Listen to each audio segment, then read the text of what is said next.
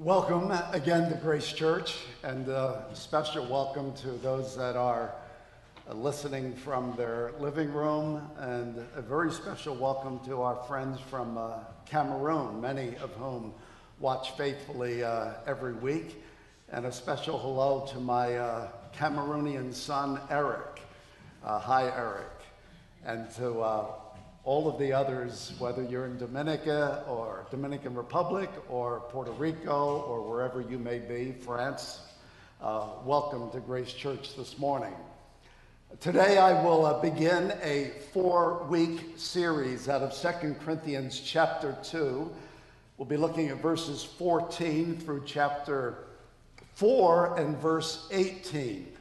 Not all in one message this morning, but 4 messages talking about what it means to be adequate, to find our sufficiency in Jesus Christ. And this morning I'll talk a little bit about the problem we have with feeling inadequate to live up to what God expects us to do, and begin to look a little bit at the solution to that. But look at our text this morning, 2 Corinthians chapter 2, beginning at verse 14, and I will read through chapter 3 and verse 6. But thanks be to God, who in Christ always leads us in triumphal procession, and through us spreads the fragrance of the knowledge of him everywhere. For we are the aroma of Christ to God among those who are being saved and among those who are perishing. To one, a fragrance from death to death.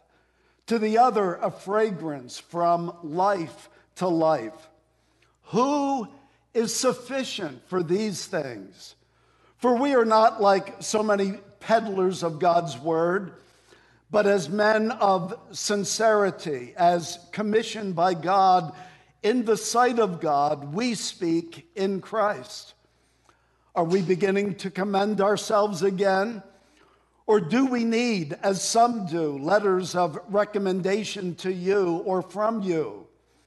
You yourselves are our letter of recommendation, written on our hearts to be known and read by all. And you show that you are a letter from Christ delivered by us, written not with ink, but with the Spirit of the living God, not on tablets of stone, but on tablets of human hearts.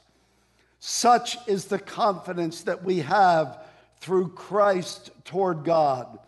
Not that we are sufficient in ourselves to claim anything as coming from us, but our sufficiency is from God, who has made us sufficient to be ministers of a new covenant, not of the letter, but of the Spirit. For the letter kills, but the Spirit gives life. Again, I want to talk for 4 weeks about finding our sufficiency or our adequacy in Jesus Christ. This morning we'll begin with what I call the defining of adequacy. What is it? What am I talking about? And if you look again at our text, you can see how the text I read this morning is brought together at the beginning and at the end. In verse 16, Paul asks, who is sufficient for these things? And then in verse 5 of chapter 3, he says, not that we are sufficient in ourselves to claim anything as coming from us, but our sufficiency is from God. I'm going to talk about being adequate in Christ, being equipped for the task that God has called us to. I'll give you 2 definitions that are basically my definitions of adequacy. First of all, adequacy is the transforming power of the gospel, equipping us to fulfill God's calling in our lives. Adequacy is the transforming power of the gospel, equipping us to fulfill God's calling in your life. And then secondly, which is more rooted in the text that we'll be looking at over the next 4 weeks, adequacy is the transforming power of the gospel, equipping you for persistence, for purity, and for power in your Christian life and ministry. Adequacy is the transforming power of the gospel, equipping you for persistence, for purity, and for power in your Christian life and ministry. Every believer, young or old, rich or poor, every believer is called to live faithfully for Jesus Christ. And the Word of God tells us that God makes us adequate for the calling that He puts upon our life. He alone is sufficient to make us adequate. I am inadequate. And I confess that. I must confess that every day. Because the moment I feel strong, I will never know the power of God in my life. When I am weak, Paul said, then am I strong. I like one of the definitions in the Theological Dictionary of the New Testament when it talks about this matter of adequacy. It says that a confession of personal incapacity is accompanied by a confession of God as the basis of all personal capacity. It's simply saying, if I will know God's making of me adequate, then I must confess that I am inadequate. Of course, this is what Jesus taught. In John 6, he said, the flesh profits nothing. In John 15, he said, without me, you can do nothing. In John chapter 12, when he was talking about discipleship, he said, if you're going to follow me, then you have to become like a corn of wheat that is sown into the ground. You must die to yourself before you will ever experience the life that I want to give you. I know, as a human being, the feelings of inadequacy. I especially was mindful of that as a young Christian. How do I, as a high school dropout, ever get to college and succeed in college? How can someone whose speech was stammering and stuttering, how can I respond to God's call on my life, to the many requests I had as a young Christian to give my testimony, to bring the Word of God? How can I do that? And many times I just cried out, God, I am inadequate. I can't do it. But God's call is, yes, you are. But I, in Christ, can make you sufficient for everything I call you to. Christians live with feelings of inadequacy all the time. Am I adequate to win the battles that I'm fighting against sin in my life? Am I adequate to witness to friends and family that don't welcome the gospel of Jesus Christ? Am I adequate to use whatever gifts I have to serve God faithfully? Am I adequate to live a life that is balanced with love and truth and grace and holiness? Am I adequate to live in loving relationships with other believers, some of whom are very difficult at times? Am I adequate for that? And I could go on and on. But we should know that the feelings of inadequacy is not sin. It's a reality of human nature, a reality of human inability.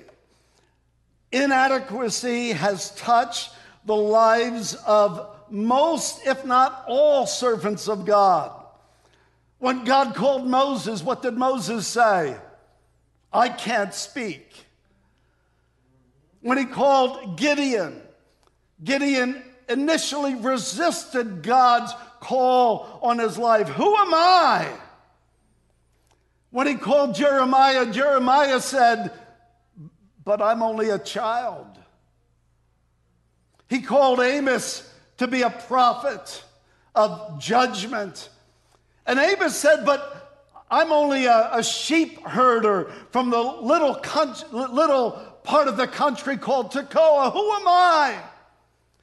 Jonah, when called to bring God's message to Nineveh, would rather run and would rather die than fulfill the task that God had called him to.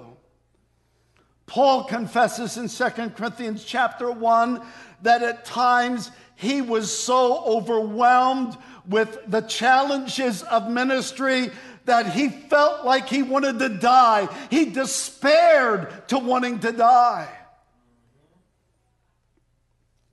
Our sin is not the feeling of inadequacy, but our sin is the failure to believe that God is able, that God can make us sufficient for all things. And so this morning, as we think about the text that I've read, I basically want to talk about two things as we seek to find our adequacy in Christ. I want to talk about some of the problems of inadequacy, and then the promise that God gives us in this text. The problem of inadequacy, as I read this text and think about this text and try to apply what Paul is saying to my own life, I come up with 4 confessions that I make from Paul's words here.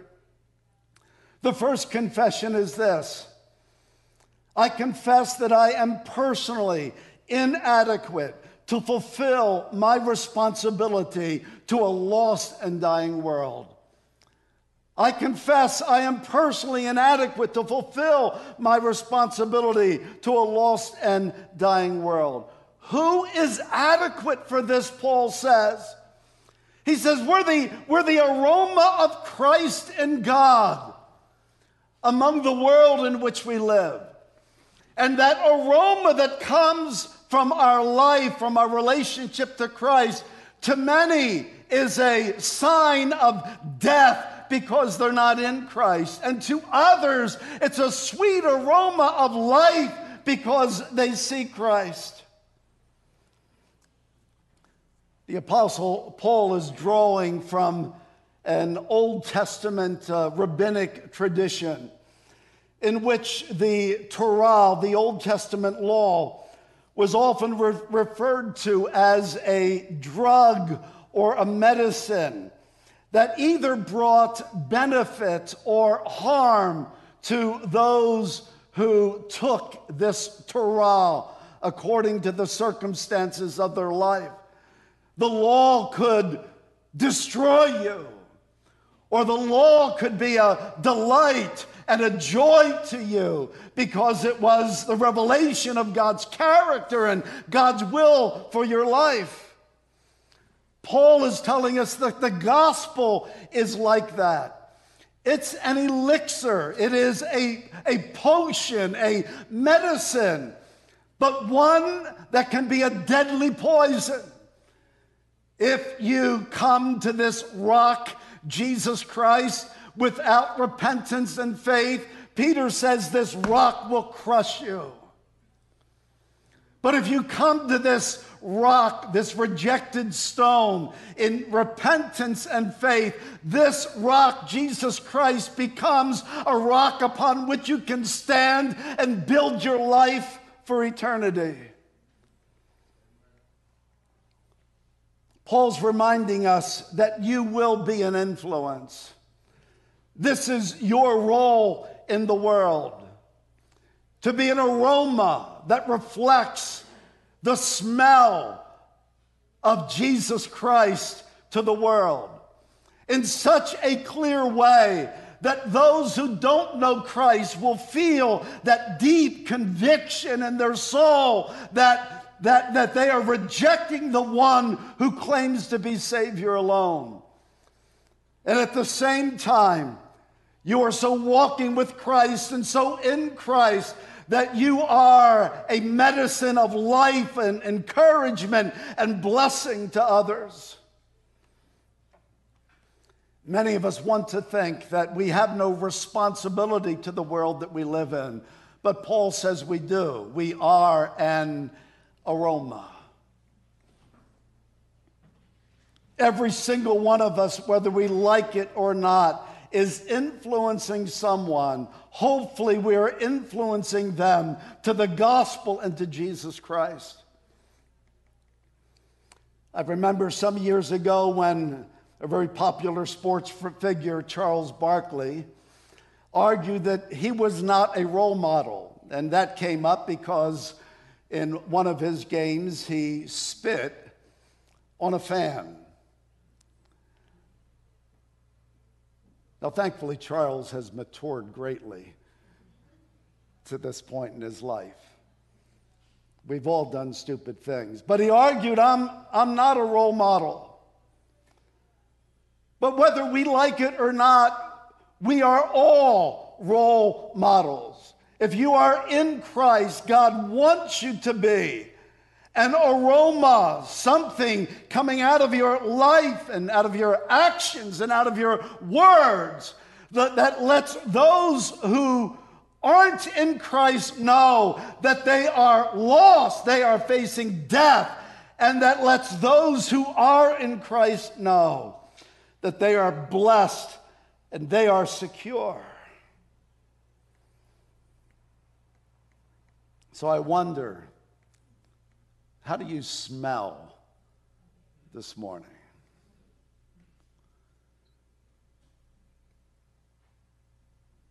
All the cologne and perfume in the world will not make you smell the way God wants you to smell. It's only the work of the Holy Spirit in your life transforming you, and we will look at that in more detail next week. But his work of transforming you, or as Paul says in Romans chapter 13, put on the Lord Jesus Christ. Put on Christ so that when others see you and interact with you, they are seeing Jesus Christ. And Paul says, who is adequate for this? And we all say, I'm not. But God, make me adequate. You can make me adequate for the gospel to be an influence on others.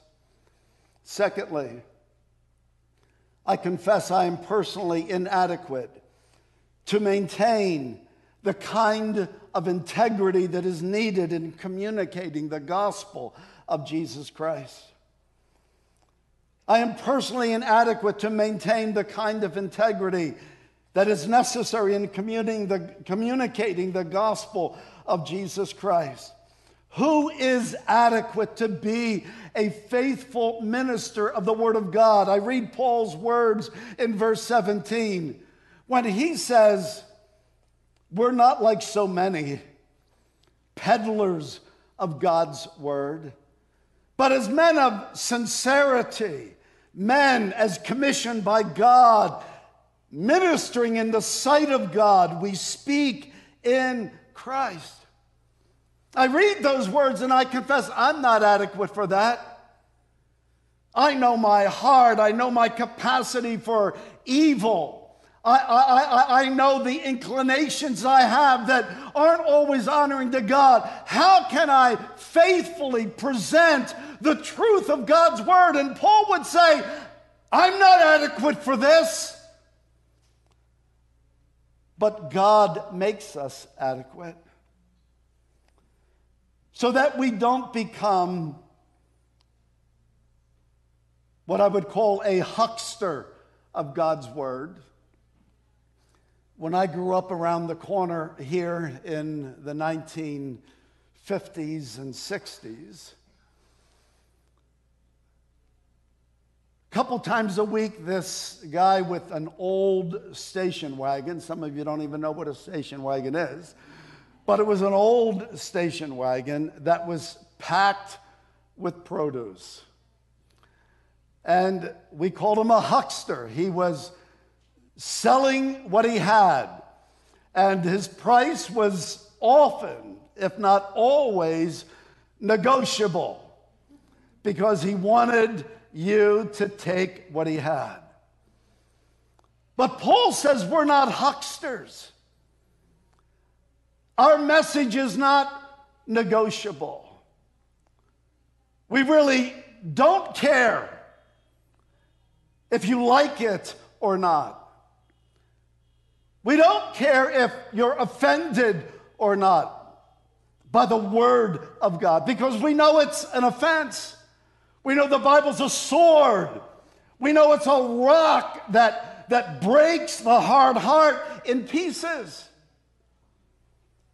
But even in Paul's day, there were those who wanted to say what people wanted to hear so as to increase their popularity and probably at the same time to enrich their pocketbooks.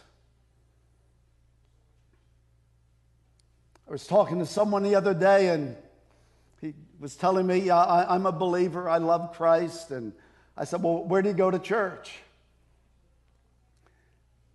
He said, well, I don't go very often. He says, I can't find a church that doesn't water down the Word of God.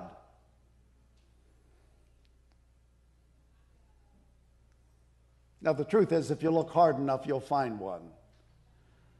But I understand what he's saying. That he walks in a church and it's a therapy session. It's a feel-good, do-good time. It's emotionally, warming. But it's not the Word of God that's driving to your heart, exposing you to your sin, and showing you the glory and the wonder of Jesus Christ. He says, I can't find a church that is faithful to the Word of God. Paul says we're not hucksters of God's Word. We have no selfish intentions. We don't dress up the Bible to make it acceptable and make it palatable to people. He says, contrariwise, we are men of sincerity. There's no hidden agenda. There's no hidden motive. And I read that and I say, who is adequate for that? By nature, we're all prideful, and we like people to like us, and we like their affirmations and their applause. And who is adequate to be able to share God's Word with the sense that I'm just going to tell the truth in as compassionate a way as I can, but I will not compromise it. I will not have hidden motives. I'm not adequate for that. He says we're men of sincerity. We are commissioned by God. We have a sense that God has given us this responsibility of bringing the Word of God. And he says we do this in the sight of God. Yes, we're conscious of our audience. I've read enough about preaching and public speaking, about how you need to relate to your audience, be conscious of your audience. But what made Paul a faithful minister of the Word of God was that he was more conscious of his audience. I do this, he said, in the sight of God. I do it in Christ. That the ministry, my ministry to others, reflects this new sphere in which I live. I live in Jesus Christ. Who's adequate for this? God, I'm not. Make me adequate. Cleanse me of my pride and ambition and self-interest. Thirdly, I confess that I am personally inadequate to produce genuine fruit in someone else's life. I am personally inadequate to produce genuine fruit in someone else's life. In the 3rd chapter, verses 1 through verse 3, Paul refers to a practice that was going on in the first century where false teachers would often come with forged letters of churches recommending them, because it was common, just like they do sometimes today in membership. When you're moving from one city to another city, you can often get a letter from your church saying this person is a person who confesses Christ as Lord, was baptized, is of good character and good standing with the church. And in many denominations, when you come to a new church, you bring that letter, and this letter affirms to people who don't know you that you are a genuine believer and you should be accepted like that. So apparently in the first century, preachers like Paul and others would have letters from churches that would commend them. Yes, this is a true man of God. But there were false teachers who forged letters of churches. And many of those false teachers at the same time were condemning Paul, saying, you're not a true apostle. You're not a true man of God. And Paul simply says, you are my letter. You are my letter. The fruit of my ministry, of the Word of God in your life, where the Spirit of God has taken that Word and transformed your life, has made you different within. You are my letter. And you I have in my heart. I know that the fruit that's been produced in your life is genuine, not because of any external evidence, but the internal evidence that is in your heart that works its way out in your life, but it's internal. You show that you are a letter from Christ, delivered by us, written not with ink, but with the Spirit of the living God, not on tablets of stone, but on tablets of human hearts. When Steve and I moved into West Philly in 2009 to plant Grace Church of Philly, I remember meeting an older community leader in the West Philly, Mantua area. And he was a believer, a godly believer, very dedicated believer. But I had a question about the part of the city that we were living in. And I asked him one day over coffee, I said, can you explain to me why there are so many churches in this area of the city? Sometimes on every block, there's a storefront that had a church. Why there are so many churches in this area of the city, and yet the neighborhoods are just so lost. Why hasn't the presence of all of these churches affected in any way the community they're living in? I mean, it's not just one church it's almost every block sometimes.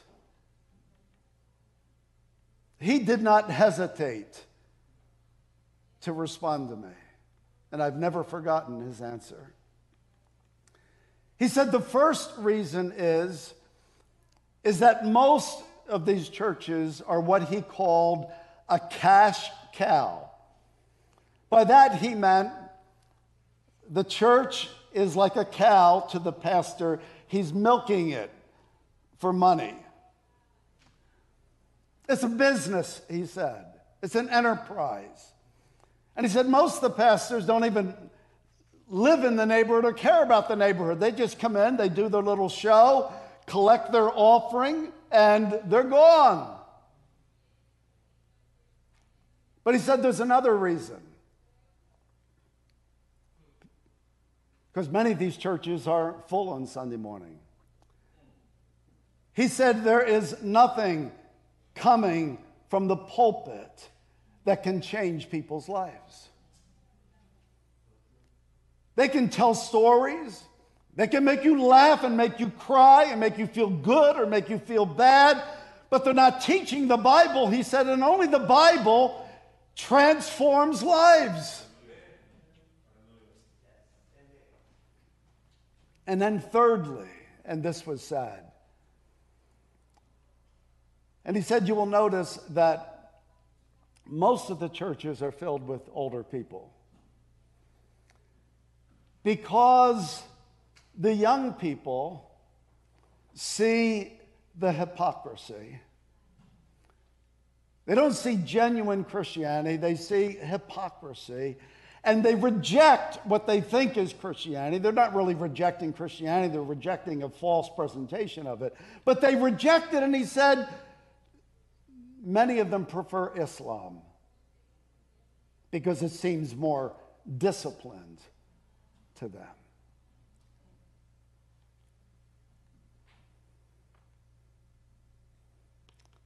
There's nothing coming from the pulpit that can change people's lives.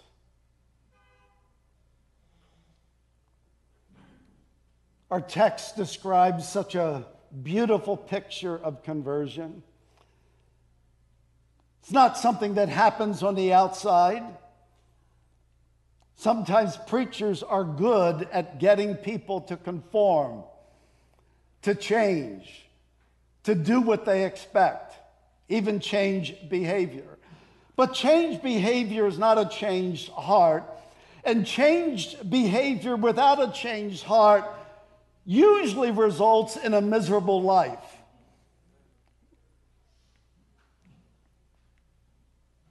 A beautiful picture, not with ink in tablets of stone, but with the Spirit of God on fleshly tables of the heart, an inner transformation. And I ask, as Paul must have, who is adequate for this? How can I change your life? How can I sit with you and talk to you about your problems and change your life? And the answer is I can't.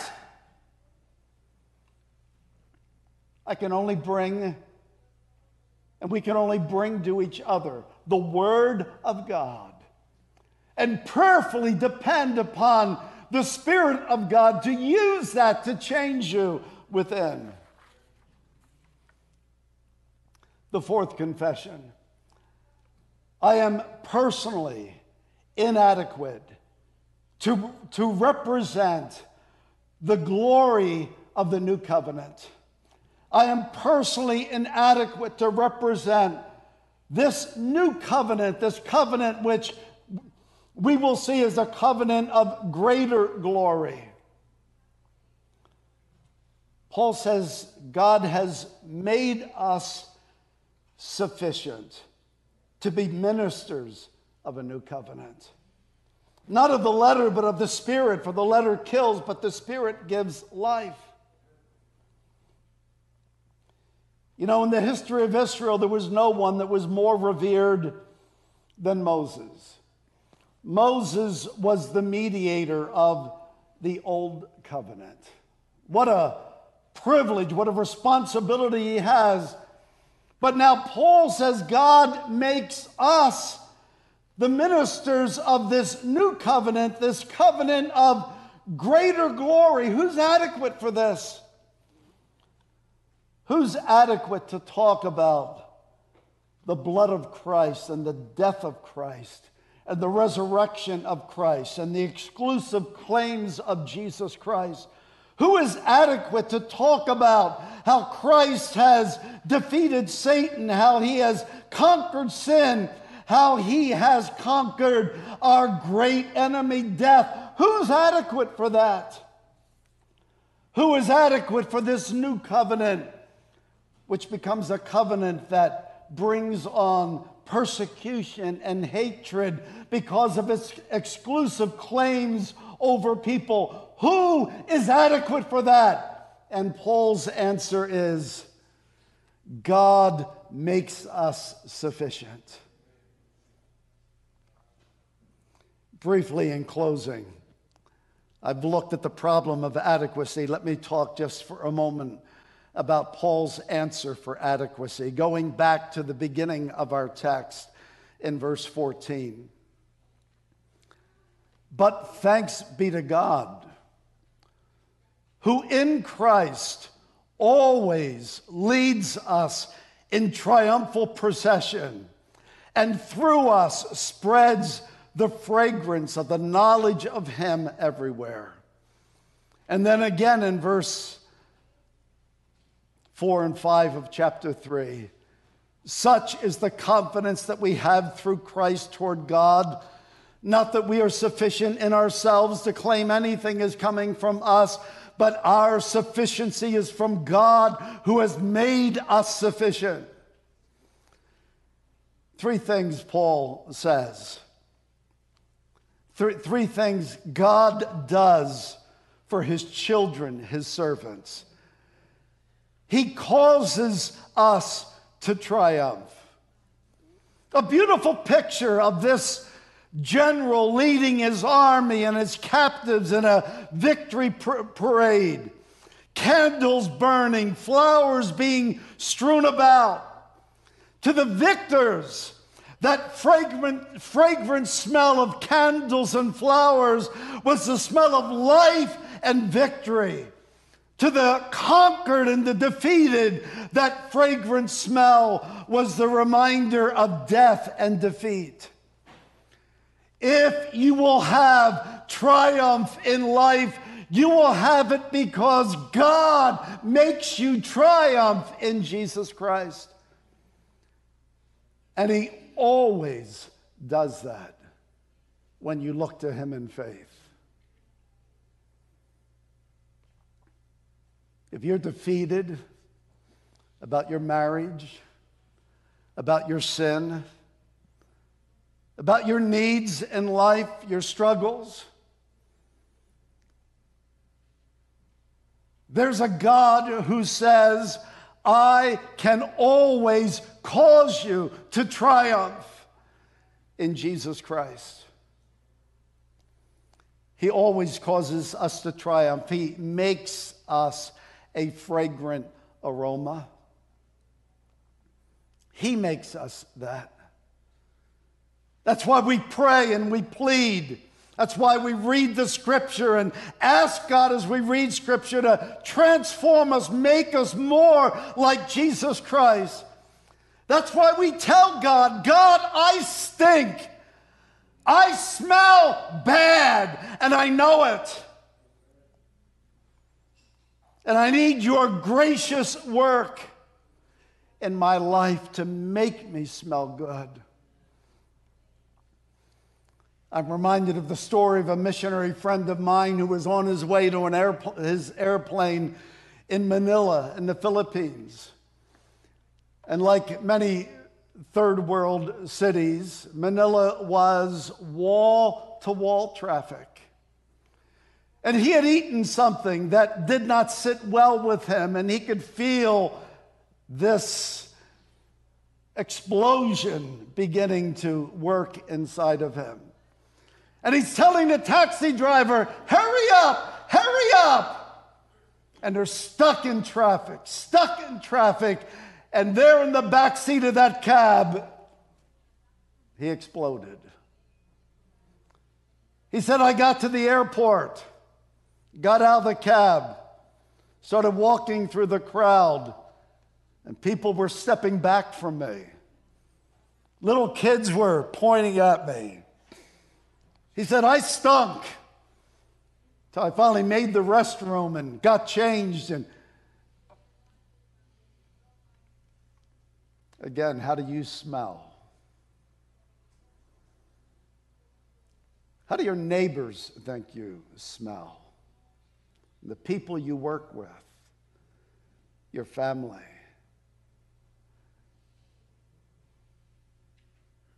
Who is adequate for this task? To be an aroma, an odor that offers life or that lets people know that apart from Christ, there's only death. God makes us triumph. God makes us to be a fragrance. And then thirdly, the sum of the message, God makes us adequate. The same word is used in verse 16 of chapter 2 as in verse 6 of chapter 3. God makes us adequate only when we confess we are inadequate. I can remember the first time I preached in 1970 as a young Christian. Didn't know anything about preaching, but I was asked to preach, and I was scared to death. And I kept praying, God help me, God help me, God help me, God help me, God help me. And God helped me. 50 years later,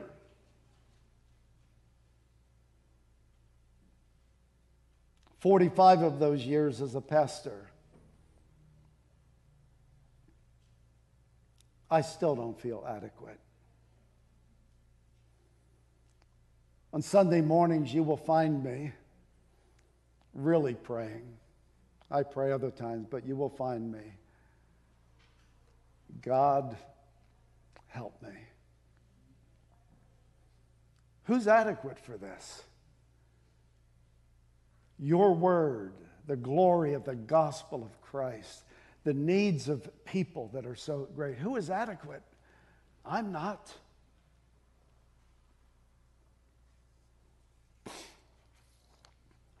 God isn't looking for people that have it all together, that have all the strength, all the capabilities. God is looking for people who will say, I can't do it without you.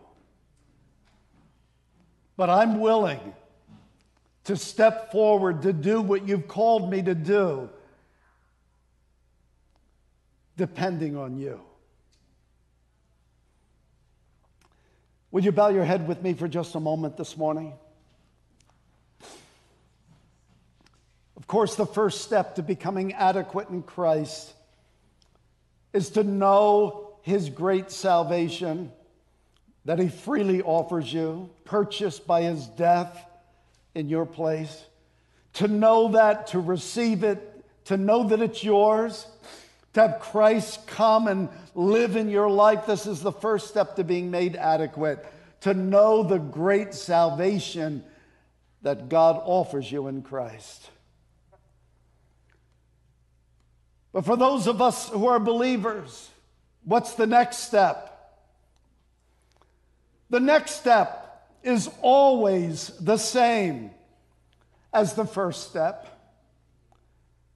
It is to believe in and to rejoice in the great, glorious, perfect salvation that we have in Jesus Christ. To be always more consumed with the glory of Christ than with my own inadequacy, my own sinfulness.